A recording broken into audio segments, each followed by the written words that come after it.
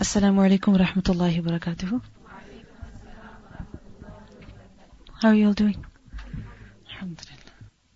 Okay, let's begin our class. نحمده ونصلي على رسوله الكريم أما بعد فأعوذ بالله من الشيطان الرجيم بسم الله الرحمن الرحيم رب اشرح لي صدري ويسر لي أمري واحلل عقدة من لساني يفقه قولي ربنا زدنا علما.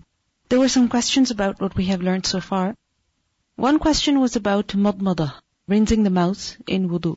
How should that be done? Is a person required to take the water all the way to the back of the mouth and almost gargle and then take it out? Or is it sufficient to just, swish the water around your mouth and spit it out? What we see is that for cleaning the nose, yes, it's very clear that water has to be sniffed up into the nose and then blown out. Because if it's not taken in, it cannot be blown out. Right? But when it comes to rinsing the mouth, then you don't have to exaggerate in the rinsing, because if you do that you take the water all the way to the back, you might end up throwing up. And it's kind of difficult to do that because the water may actually end up inside, you may actually drink it. So keep things simple. Where details are given, then we are to be careful about them. And where details are not given, where something has not been made specific, then we should do whatever is easier for us, inshallah. Another question is that, is it necessary to sniff up water and blow the nose after waking up from sleep every time or just in the morning? Likewise, when it comes to washing the hands upon waking up, is it every time or just in the morning? In the ahadith, we see that in some ahadith what is mentioned is in the morning, and in some generally from sleep. So definitely in the morning when a person wakes up, they should blow their nose, they should clean it out completely, and also wash their hands before they do anything else. But otherwise as well, it's a good habit. It's a good habit to do that. Because when you wake up, you never know. Your face might not be that clean. So before you go in front of people, before you present yourself before people, it's best to wash yourself up. Okay? Also another question was that can a person wash a part of the body once in wudu and another part 3 times in the same wudu? Or is it necessary to maintain the same frequency throughout? It's best to maintain the frequency, like if you're washing your hands once, your face once, then maintain that. But if for some reason, let's say you start off washing 3 times, so by the time you reach your feet, you have very little water left, then inshallah there's no sin in that. There were some questions related to wiping over, let's say, a band-aid or something. Inshallah that will be made clear in the next section that we will learn. Okay, when it comes to wiping over the socks in wudu, should that be only when it's difficult to take off the socks, or even when it's possible for you to take off the socks? No, there is no condition that has been set. A person would generally wear socks when it's cold or when they're outside of the house. Then definitely it's more convenient to wipe over.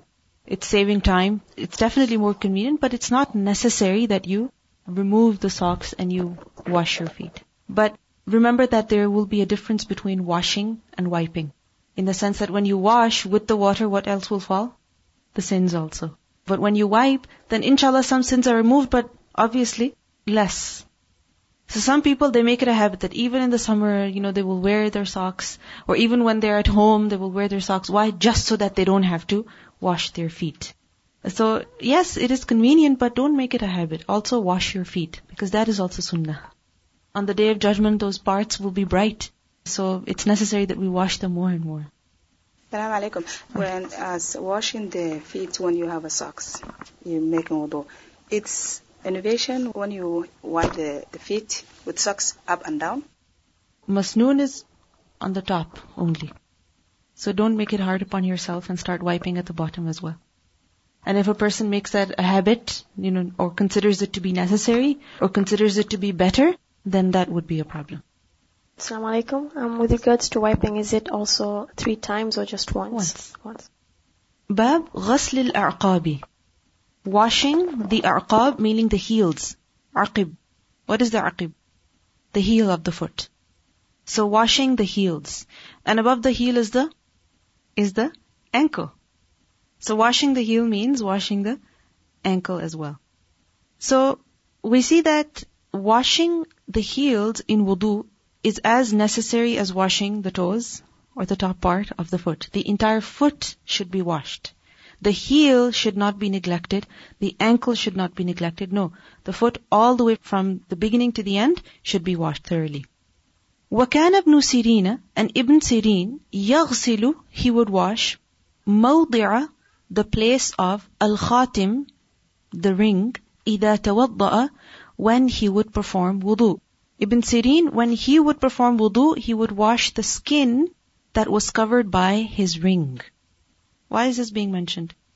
That all parts have to be washed. Every part has to be made wet. Okay? Even if something is covered by a piece of jewelry, it has to be washed.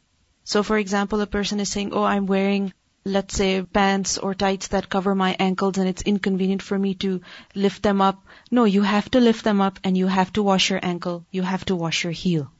Now, this shows that when a part of the body, when a particular limb has to be washed, then all of it in its entirety has to be washed.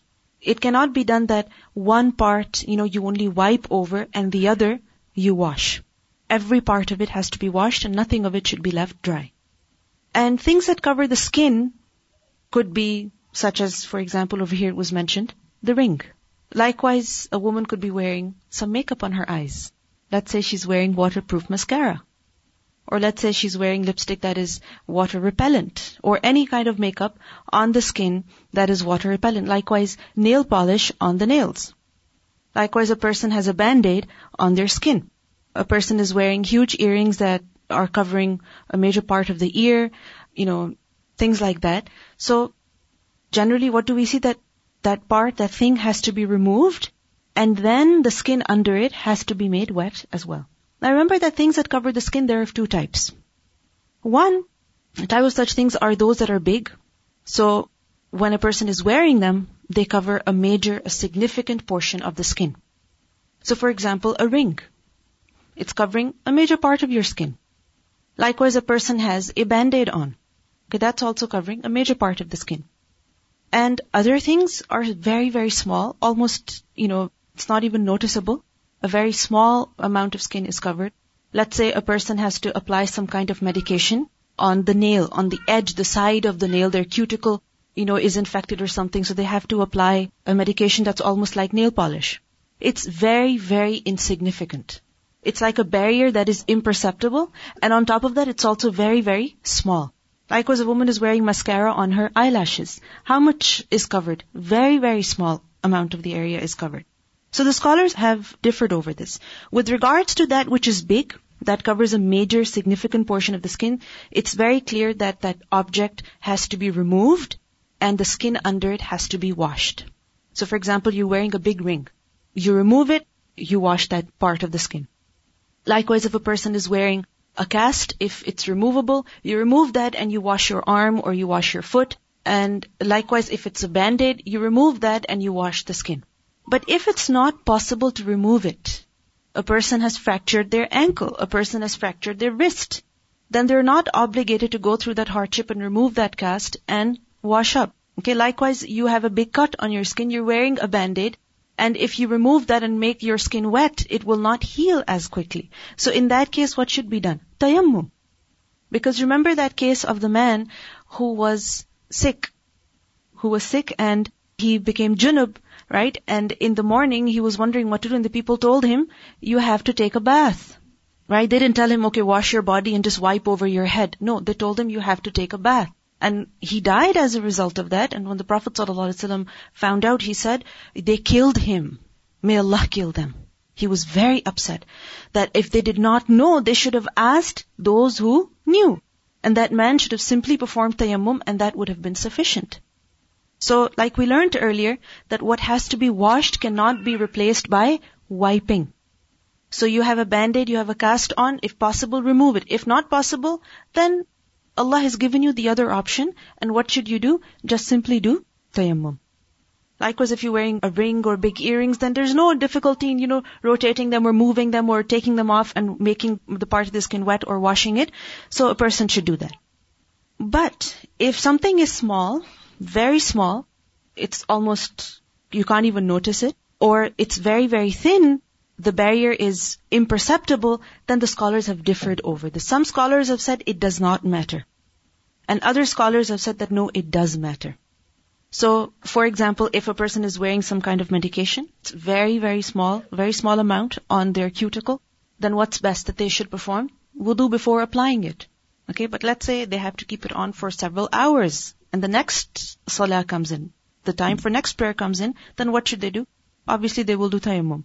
But other scholars have said that no, it's such a small amount, it's such an insignificant amount, and that barrier is also imperceptible. You can't even see it. This is just like henna on the hair or some hair dye on the hair. It is a barrier if you think about it, but it's very imperceptible. It's very fine. Likewise, if a person is wearing a cream or has oil on their hair, yes, the oil does become a water repellent. But we haven't been told that you have to wash off your hair or completely remove the oil and then wash the skin. No, you're supposed to perform wudu on top of that. You're not required to remove the oil.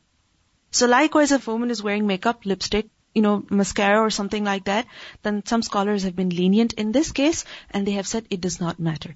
But it doesn't mean that you're wearing nail polish and you say, no, it's okay. No, that's a huge amount of area. If you add it up, it adds up to a lot of area. So, what's the conclusion? What have you understood? If it's a bigger amount, if it's wasir area, then what has to be done? You remove the piece of jewelry or whatever it is covering the skin and you wash it. If it's not possible to remove it because of some health reason, some genuine reason, then in that case, what will be done? Tayammum.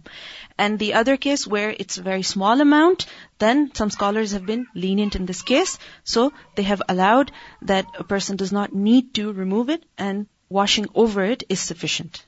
Like if a person is wearing all water repellent makeup, on their skin, their wedding day, and they just go to the washroom and they splash a little bit of water on their face only once, and they dab, with the wet cotton ball or something like that on the rest of the face to make sure everything is wet and their makeup doesn't even get ruined. No, that's not right. Because the whole face is covered. The whole face is covered by something that is water repellent. But like I said, if it's just like cream foundation or something like that, lipstick, and it's an imperceptible barrier, it's just like oil on the skin, then that's okay. Remember that when it comes to things such as rings or jewelry, it's not necessary that you remove it. You can even rotate it. You can move it around a little, and that is also sufficient. Because from other versions, we learned that Ibn Sirin, he would not remove the ring, but he would just rotate it. What is mentioned over here is that يَغْسِلُ مَوْضِعَ الْخَاتِمِ. He would wash the place covered by the ring. And you can wash it how? By removing the ring and also by rotating it a little. So it doesn't mean that you have to remove your earrings and you have to remove your nose pin. No. Just move it a little. Just like men are required to do khilal of the beard to make sure that the skin underneath gets wet. Likewise, same thing will apply over here. You see, band-aids are also of different sizes, right? So you apply a small band-aid. Like I remember that once somebody had a very deep cut on their eye. And they thought they would get stitches, but they applied this really fine tape. For the first time ever I saw it, it was very fine, very thin, and also very small. Just covered the cut. So over that you can wash simply. But if you have a huge band-aid that's covering most part of the eye, then, a big portion of the eye is covered. You have to wash the entire part. If washing the entire part, the entire limb was not necessary, then Ibn Sirin would not move his ring. Then he would not wash the part covered by the ring. Or you can just be very careful, remove the band-aid. It's best to wear fresh band-aid anyway. So what you do is remove it, and as you're washing that particular area around the cut, around the wound, then you be careful. With your finger you can wash the rest of the area and leave a little bit dry, and that will be considered as very small amount, which according to some scholars you can leave dry. It depends on the kind of the gel. If it's like oil, then no harm. But if it's like water repellent, in the sense that the hair cannot breathe at all, it's completely covered, then that would be problematic. I do not know about this hair styling products. So I have a question for you. If a woman has some hair dye, is that permissible then? Yes. Can she wash her hair? Will it be considered washed? Yes. Why? Because the barrier is very fine. It's imperceptible. حدثنا آدم بن أبي إياس قال حدثنا شعبة قال حدثنا محمد بن زياد قال سمعت أبا هريرة وكان يمر بنا, that I heard Abu Hurairah, وكان يمر بنا, and he was passing by us. وَالنَّاسُ, and the people were يَتَوَضَّؤُونَ, they were performing wudu. Min, from al-mitahara. What is mitahara? What's the wazn? Wazn. Mif'al. What is mif'al? The tool. Good. The tool. Ism ala. So what is mithara then? The tool through which tahara will be obtained. So it's basically a vessel or a container in which there is water that contains tahur, okay, water with which a person can purify himself. So the people were performing wudu from a container. Qala, he said, asbighul wudu'a. Asbighu, meaning perfectly perform. What? Al-wudu' فَإِنَّ أَبَا الْقَاسِمِ. Because indeed Abu al-Qasim sallallahu alayhi wa sallam qala, he said, وَيْلٌ لِلْأَعْقَابِ مِنَ النَّارِ. وَيْلٌ woe لِلْأَعْقَابِ to the heels مِنَ النَّارِ from the fire. So Abu Hurairah radhiyallahu anhu, he was passing by them, by some people who were performing wudu, and he said, make sure you perform your wudu properly. Asbighul wudu. Perfectly, thoroughly perform wudu. Don't leave out any part dry. Why? Because the Prophet ﷺ said, وَيْلٌ لِلْأَعْقَابِ مِنَ النَّارِ. So whatever part you leave dry, you ignore, you are negligent towards, then what will happen? Fire will touch that. Fire will touch that. So sometimes we become lazy, right? We don't want to try too hard in removing all that makeup or removing that nail polish or whatever, in rolling up those sleeves. Then remember that whatever we leave dry, then there is a warning of punishment for that. وَيْلٌ لِلْأَعْقَابِ مِنَ النَّارِ. Why do you think Abu Hurairah radhiyallahu anhu, he told them this? Why do you think he said this to them when they were performing wudu? Because he was afraid. He wanted to make sure they were performing wudu properly and they would not become negligent. So he reminded them. He taught them that make sure you perform wudu properly. And we see that he mentioned the Prophet ﷺ by his kunya, Abu al-Qasim. He didn't say Rasulullah or An-Nabi sallallahu alayhi wasallam. He said Abu al-Qasim. Because calling someone by their name, okay, it's good. But calling someone by their kunya, it is better. It shows endearment. It shows love and respect. So this is the reason why he called him by his kunya, Abu al-Qasim. And besides, the companions that were forbidden from, calling the Messenger sallallahu alaihi wasallam by his name. They weren't allowed to say, "Oh Muhammad sallallahu alaihi wasallam." No, they were to call him by his title, by his description, Messenger of Allah, not "Oh Muhammad." So he used the kunya. But definitely calling the Prophet sallallahu alaihi wasallam by his title, by his description, that is even better. Okay, that is even better.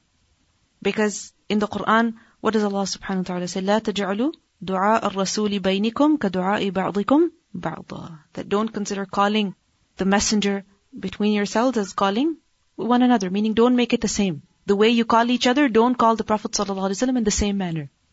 You call each other by their names. When you have to call the messenger sallallahu alaihi wasallam, you call him by his title.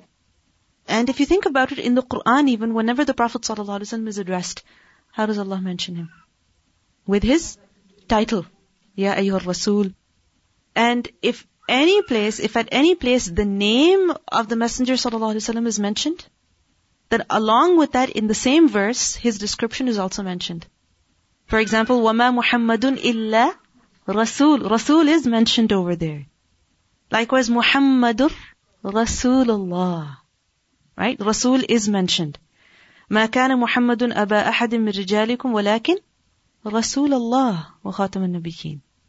So he said Abu al-Qasim, he mentioned the kunya because it was the tradition of the Arabs, but it is better than calling him by his name. And the hadith also shows to us that when a person is telling people about something, he's reminding them about something, then he should also mention the dalil. He should also mention the evidence. Because once the evidence is mentioned, then it's easier for the people to accept.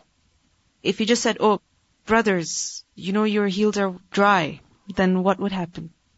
Immediately people become defensive. Immediately people begin to question you. Like, who are you to tell me?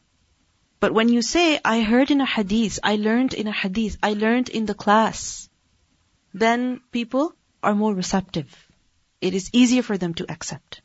Likewise, we could be in a particular place and yes, there are some rules that have to be, followed, that have to be observed. Let's say, in a classroom, people are not allowed to eat and drink. And you see somebody eating and drinking. Now when is that you go up to that person and say, "Excuse me, you shouldn't be eating and drinking over here." And the other is that you just point towards the notice board, towards the sign that, sister, that sign says no food or drinks in the classroom. So when you say it like that, it's easier for the people to accept.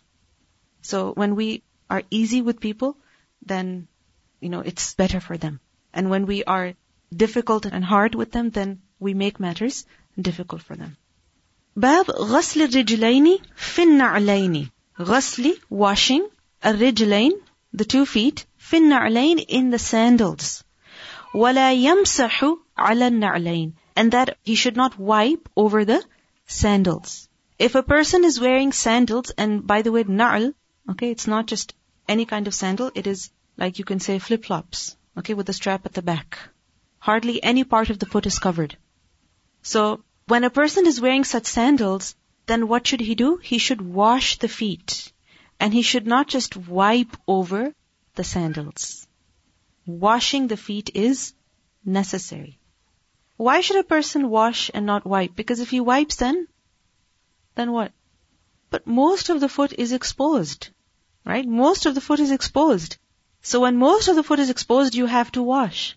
But when you're wearing socks, when you're wearing shoes that completely cover your feet, okay, or leather socks, then what can you do?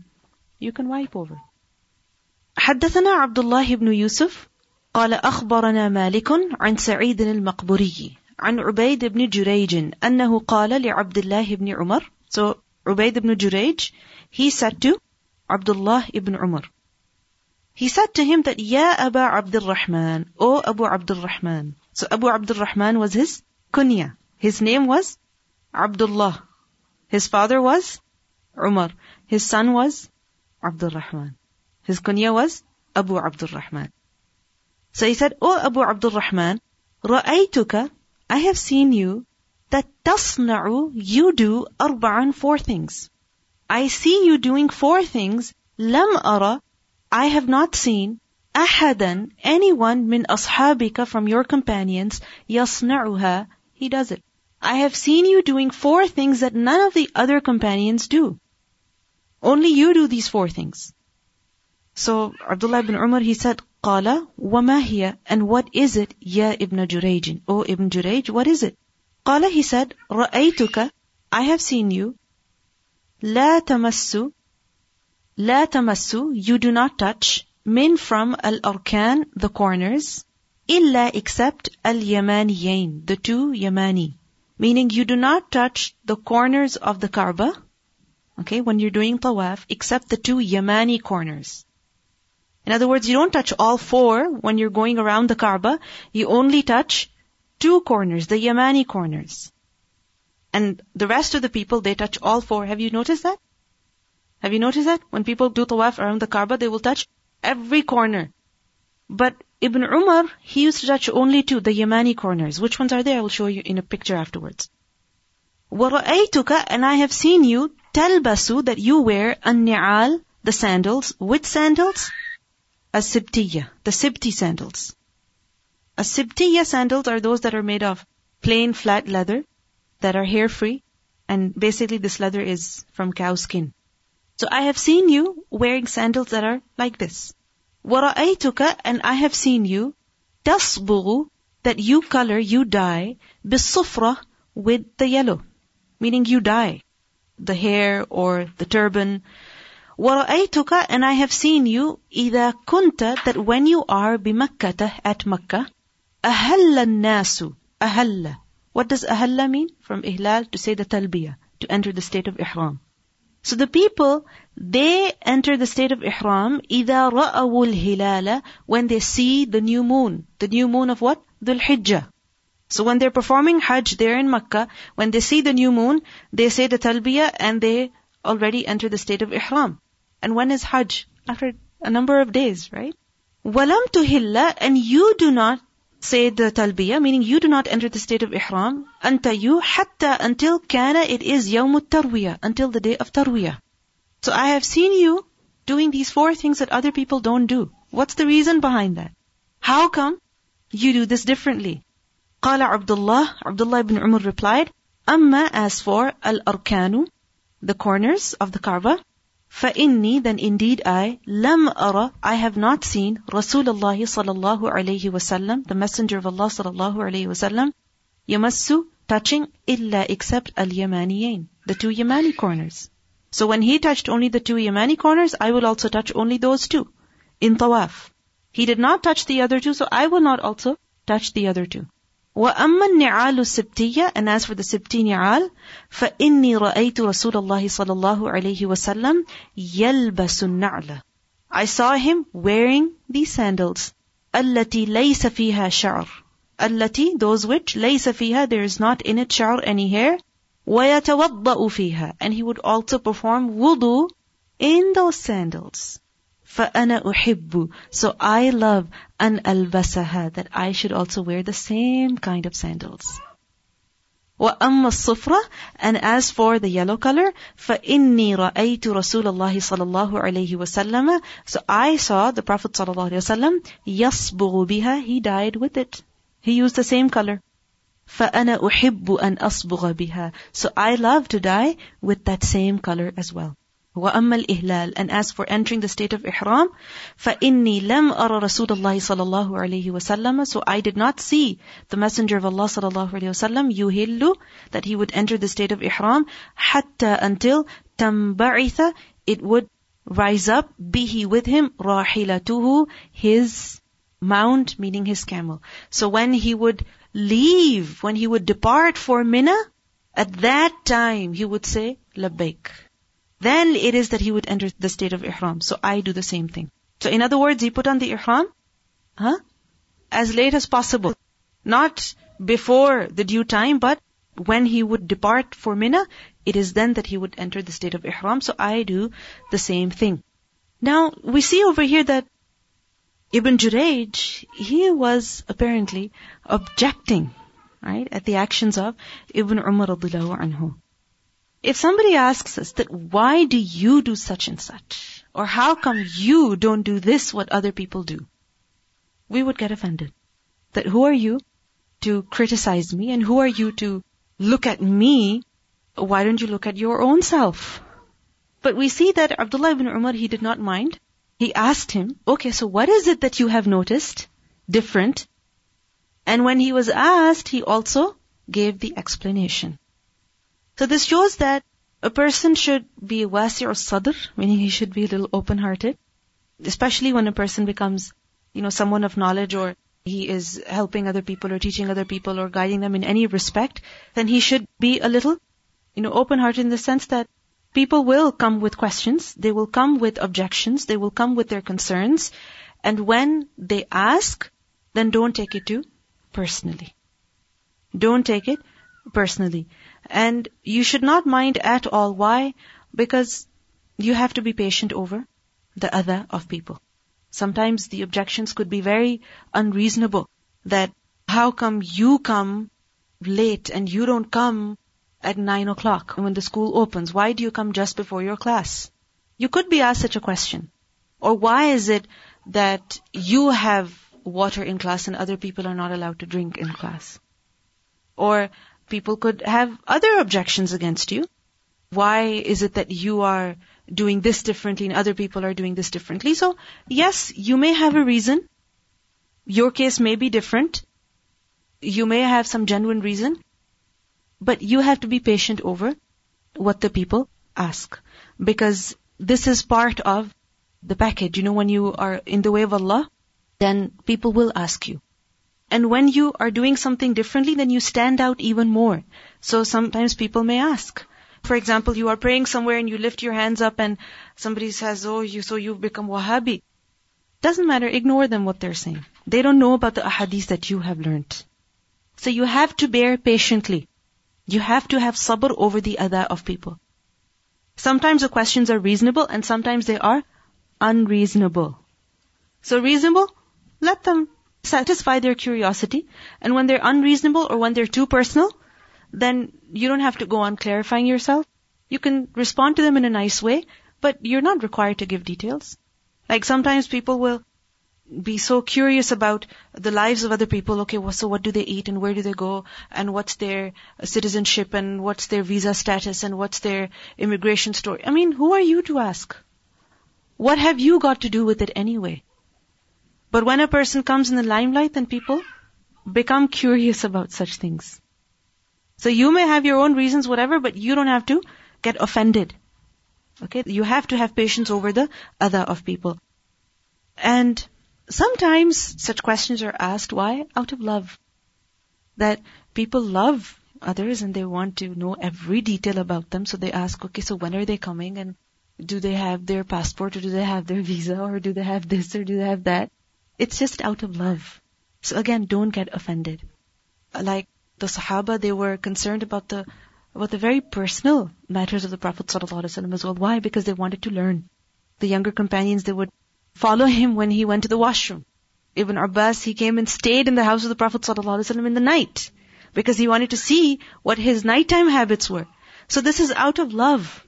This is just like some people, they follow, let's say, the prince or the princess or the queen or, whoever, the duchess or whatever. Why? Just because they love them, right? Or they are just curious. Sometimes they end up harming them in that process. And other times it is just out of pure love. Oh, because they are the queen, they are the prince of our nation, so we want to know every detail about them. Yes, it is love. But on our part, we should also be a little bit more careful. Okay, remember, min husn al-Islam al-mar'i tarkuhu ma la ya'nihi. Of the beauty of a person's Islam is that he leaves what does not concern him. So you really don't need to find out which phone is it that another person is carrying, what jacket is it that they're wearing, what time they arrive, when they leave, which car they drive, where they live, what kind of food they cook, do they cook or do they not cook. You don't have to be concerned about all these details. We should be curious about matters that benefit us, not matters that don't benefit us. So this is a big lesson that we all have to learn. So the first question that he asked Ibn Umar radhiyallahu anhu was about his touching the Yamani corners of the Kaaba in Tawaf and not all four corners of the Kaaba. What was the response of Ibn Umar? That he touched only the two corners. Why? Because that is what he saw the Prophet ﷺ doing. Prophet ﷺ did not touch all four, but only two. Now if you look at this picture, you see the black stone and you see the Yamani corner. The Yamani corner and the black stone, these two are known as the Yamani corners. These are the Yamaniyain. So the Prophet ﷺ, when he performed tawaf, what would he touch? These two corners. The other two corners, the Shami corner and the Iraqi corner, these two corners he would not touch in tawaf. And Ibn Umar, he also did not touch these corners in tawaf.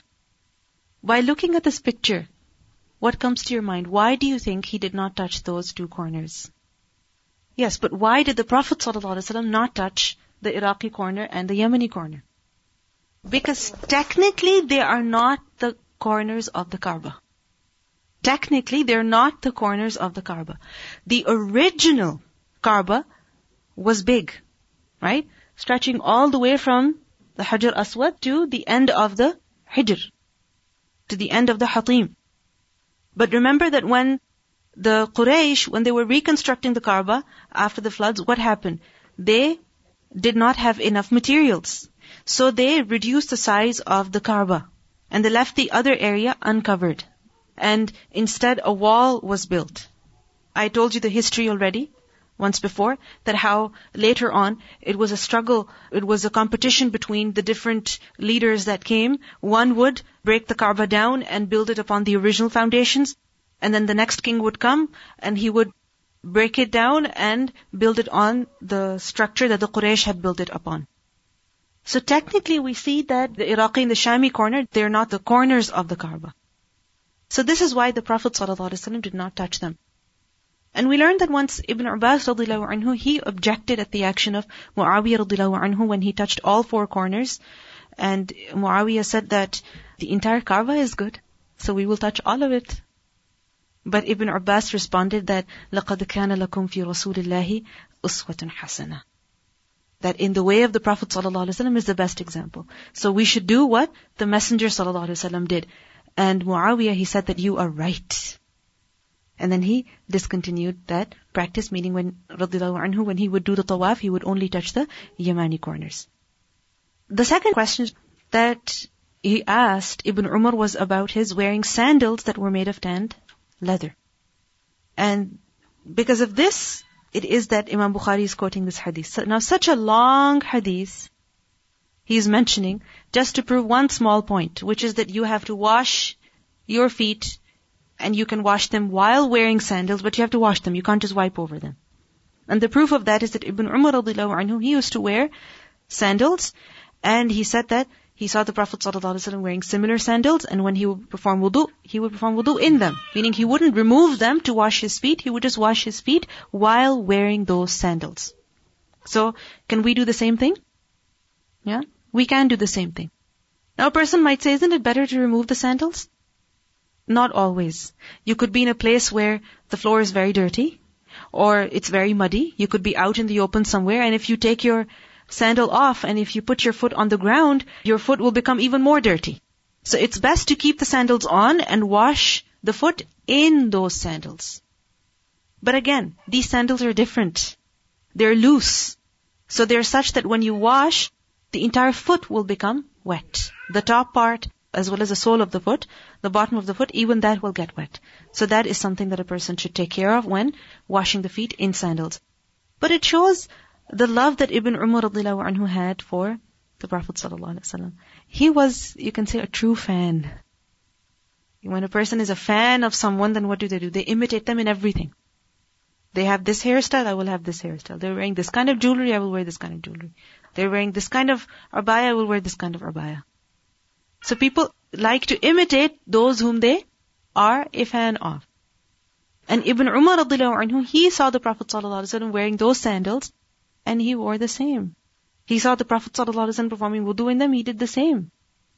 And Ibn Jurayj, he asked him about that because perhaps he found it strange that Ibn Umar, given the level that he had, was wearing sandals all the time.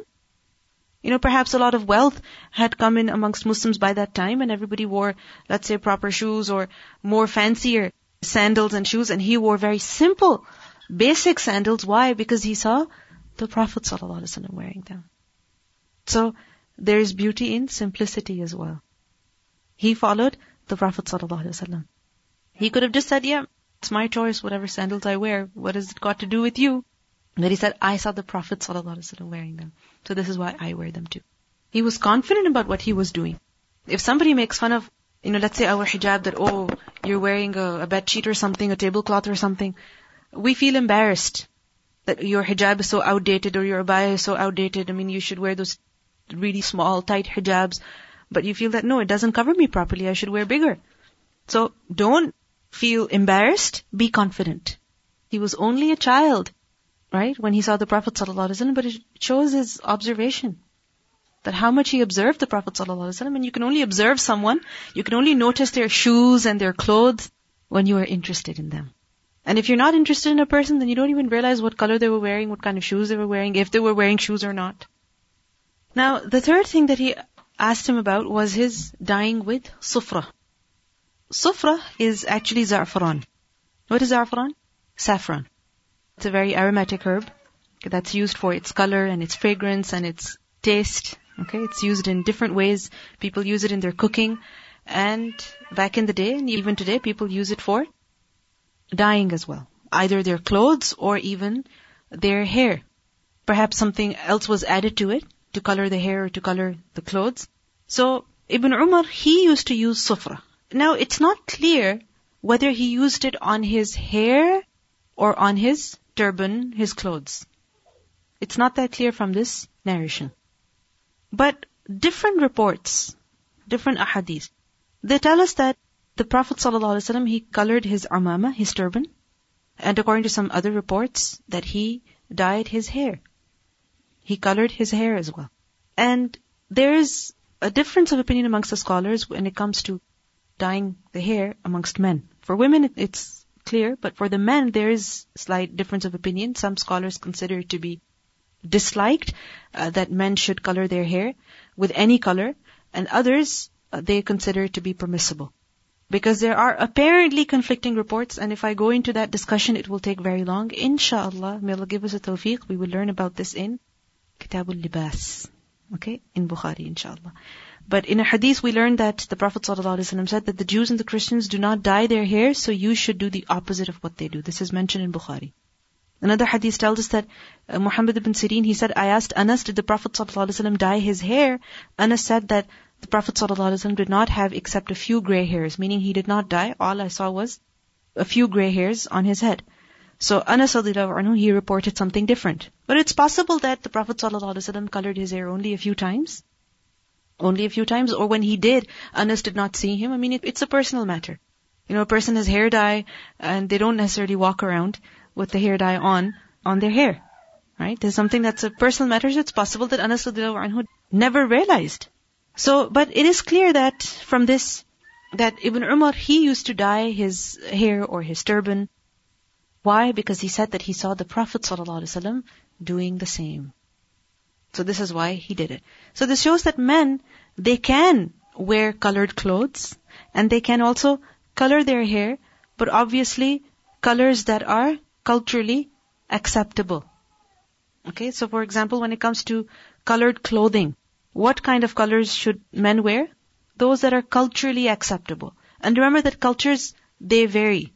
In one culture, for a man to wear, let's say a yellow shirt might be not that appropriate, but in another culture, it's perfectly fine. In one culture, wearing red is unacceptable, but the Prophet ﷺ, he wore a red burda once.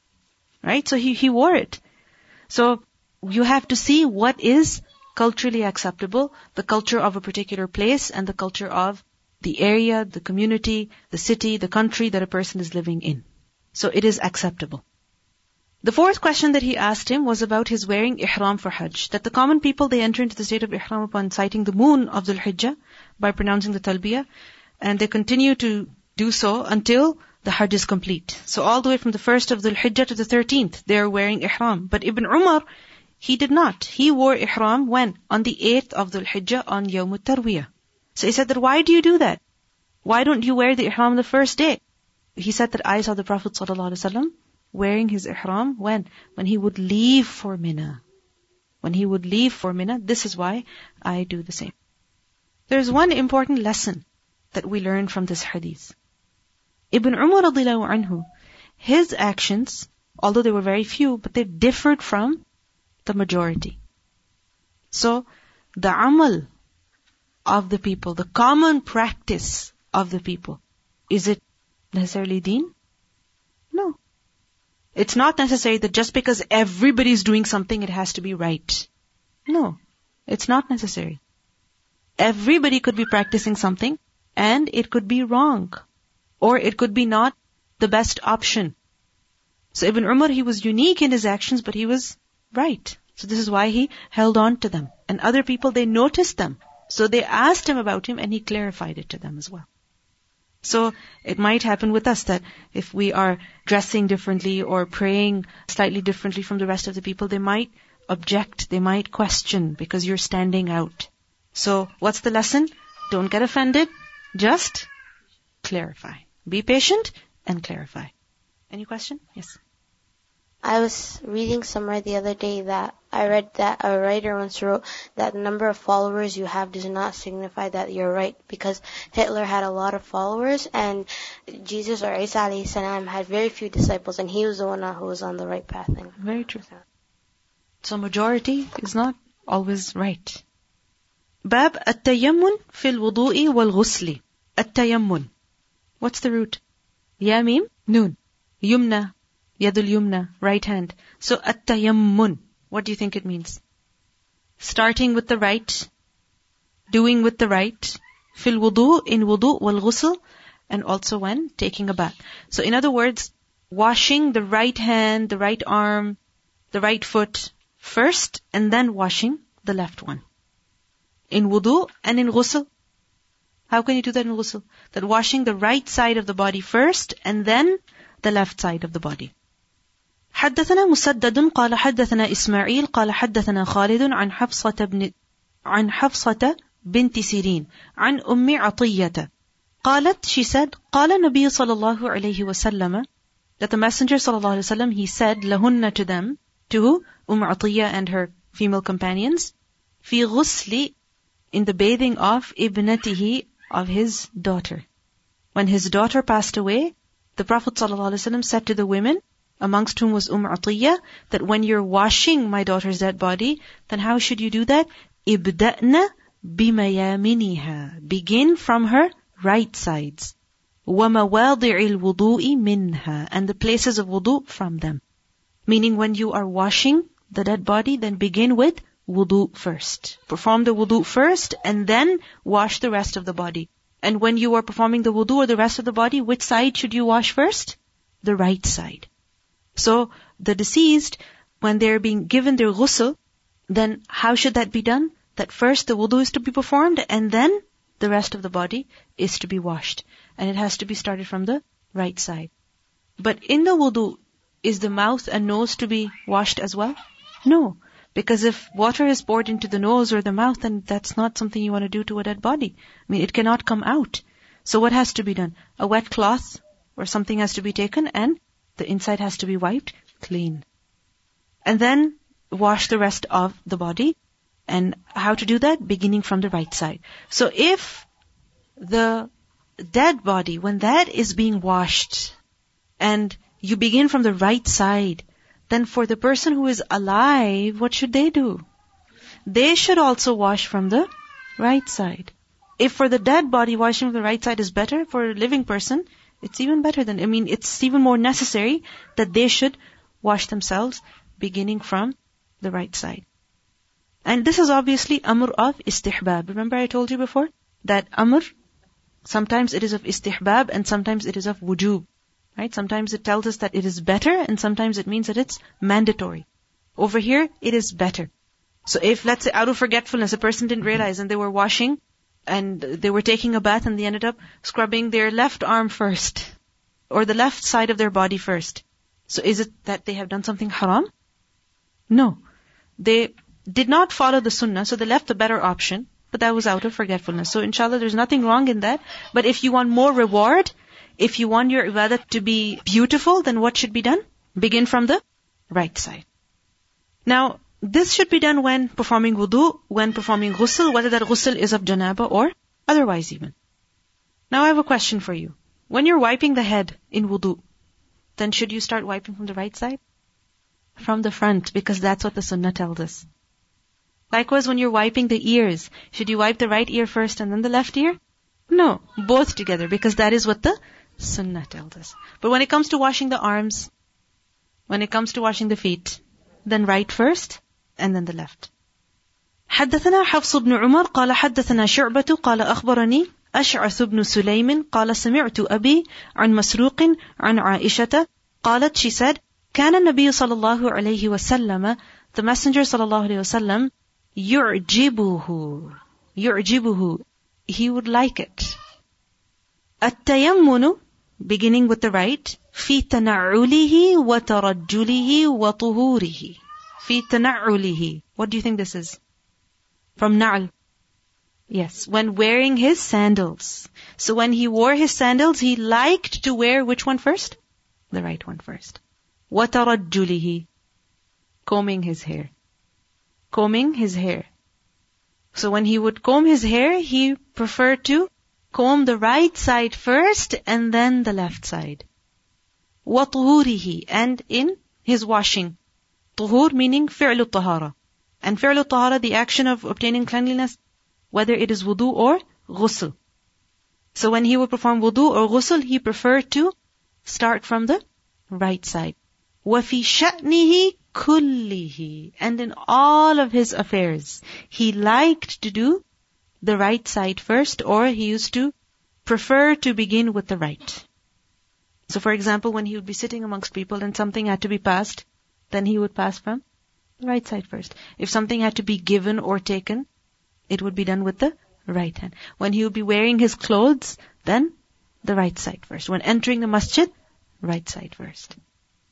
And this word yu'jibuhu, this is i'jab, istihsan, meaning of liking. This is not like being amazed and shocked. No, this is amazed with the meaning of, likeness, when something appeals to you. So we see in this that in doing anything, the Prophet ﷺ, he preferred to begin with the right side. And وَفِي شَأْنِهِ كُلِّهِ, this should not be generalized. Okay, this is aam makhsus. This is general, but it is also specific. Because we know that there were certain things that he would do with the left hand. That he would do with the left hand, or he would begin with the left side. So, we see that there are exceptions for which the left hand will be used or the left side will be done first. But generally, what was his preference? The right side. This means that a Muslim cannot say that, oh, since I'm a righty, I do everything with right. Or since I'm a lefty, I do everything with the left hand. No, there are certain actions that have to be done with the right hand, and there are other actions that have to be done with the left. And in doing them, a person is earning more reward. Now, remember that there are three kinds of things or three kinds of actions. First is mustaqdar. The second is mustahsan. And the third is neither mustaqdar nor mustahsan. What is mustaqdar? The first one. That which is dirty, okay, or unclean. So for them, which hand should be used? The left, such as washing oneself after using the washroom, blowing one's nose. When doing these actions or when proceeding towards this, then what should be done? The left should be used. Likewise, when a person is leaving the masjid, he was in a good place and now he is going to a place that is not as good as the masjid. So, which foot will come out first? The left one. Because he's advancing towards something lesser compared to what he was doing before. Likewise, a person is entering the washroom. Then again, which foot in first? The left. A person is removing the clothes. He was covered. That state is better compared to nakedness. Okay? So he is removing the clothes. He is advancing towards something that is not that great. That is lesser than what he was in. So, begin with the left. The second type of actions are mustahsan, meaning clean, good things. And for them, which hand should be used? The right hand. So, for example, a person is eating, a person is drinking, a person is writing, a person is taking something, a person is giving something. A person is entering the masjid, a person is, picking up a book, picking up the mushaf, holding the mushaf. In salah, a person is standing, with their hands one on top of the other. So which one is better? You're in the state of salah, so your right hand should be above the left. You understand? So in these actions, in these cases, the right hand should be used. Likewise, a person was outside, they're entering the home, the house. So the right foot in first. Okay, you were outside, now you're going to your house, the place that Allah has given you to live in. The place where you find sukoon. So when you're entering that place, you should enter with the right foot in first. Yes, go ahead. Mustaqdar, from qidr, qaf, dhal, ra. Dirt, filth. Qaf, dhal, ra. Okay? Yeah, for coming out of the house, okay, you were in your house, unless you're going to the masjid or, this forces you to think about everything that you're doing. I move towards, this action that is better. So when I'm moving towards this action that's better, right first. Because when you are going towards something that you're doing for the sake of Allah, you're earning Allah's pleasure through it, then, right first. And when you're doing something that's lesser, then the left first. The third type of action is neither mustaqdar nor mustahsan, meaning it doesn't really matter. It's neutral. So for that, what should a person do? Use whichever hand that's more convenient. For example, you're wearing a ring. Okay, you're beautifying yourself. Okay. You want to wear it in your right hand. Now you can't put your ring on with your right hand, can you? You want to wear a ring in your right hand, you can't do it with the right hand. You have to use your left hand. There's no harm in that. And the reports that tell us the Prophet ﷺ, sometimes he had his ring in his right hand and other times he would have it in his left hand. Likewise, you are closing your buttons. Now again, you need both hands.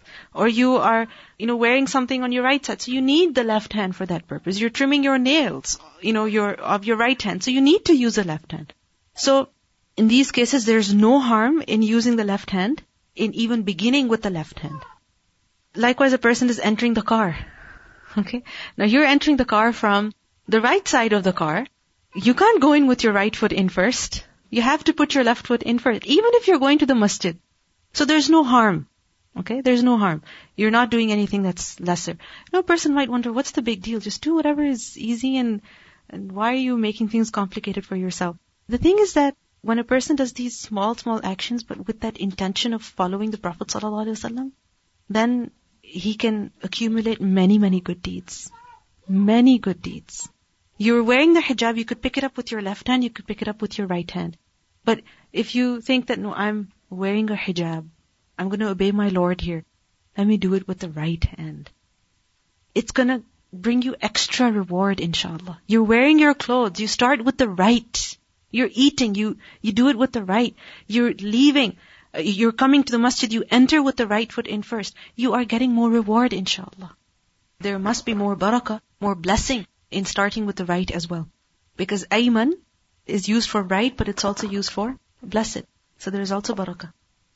And also, I was just thinking that if you're finding it so difficult to perform the little deeds, then how can you bring yourself to perform bigger deeds? In the hadith also we learned that Allah subhanahu wa ta'ala, when He accepts the sadaqah, when a person gives sadaqah, then Allah takes it in His right hand. And both hands of Allah are right. Meaning both hands are best, they are right.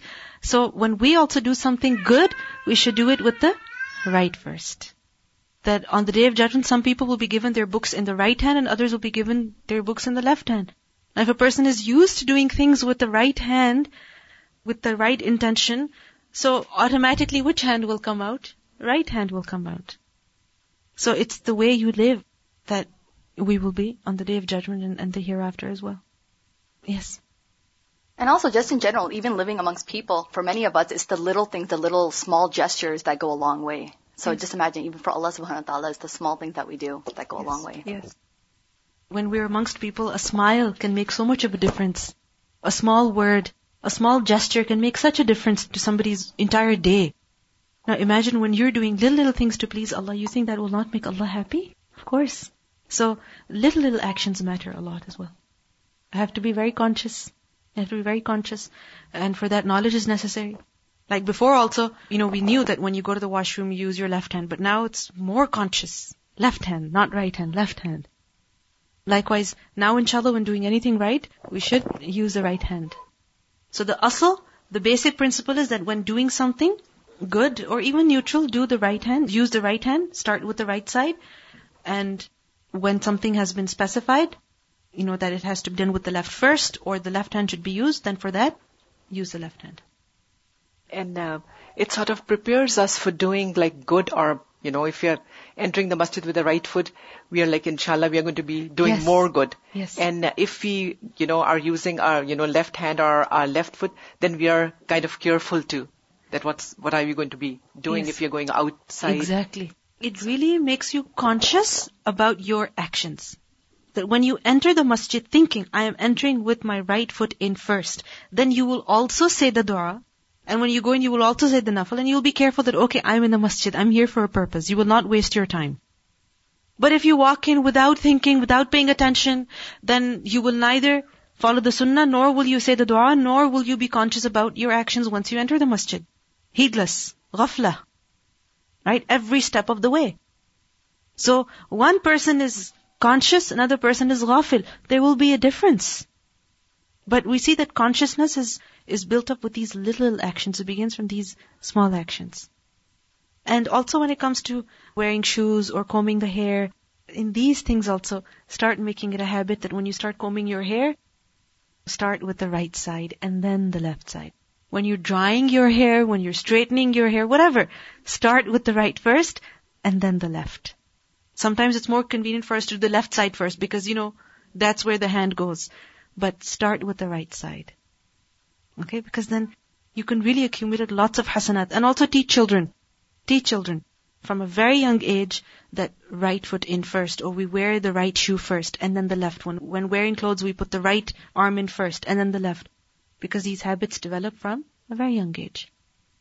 Subhanakallahumma bihamdika nashhadu an la ilaha illa anta nastaghfiruka wa natubu ilayk. Assalamu alaikum wa rahmatullahi wa barakatuh.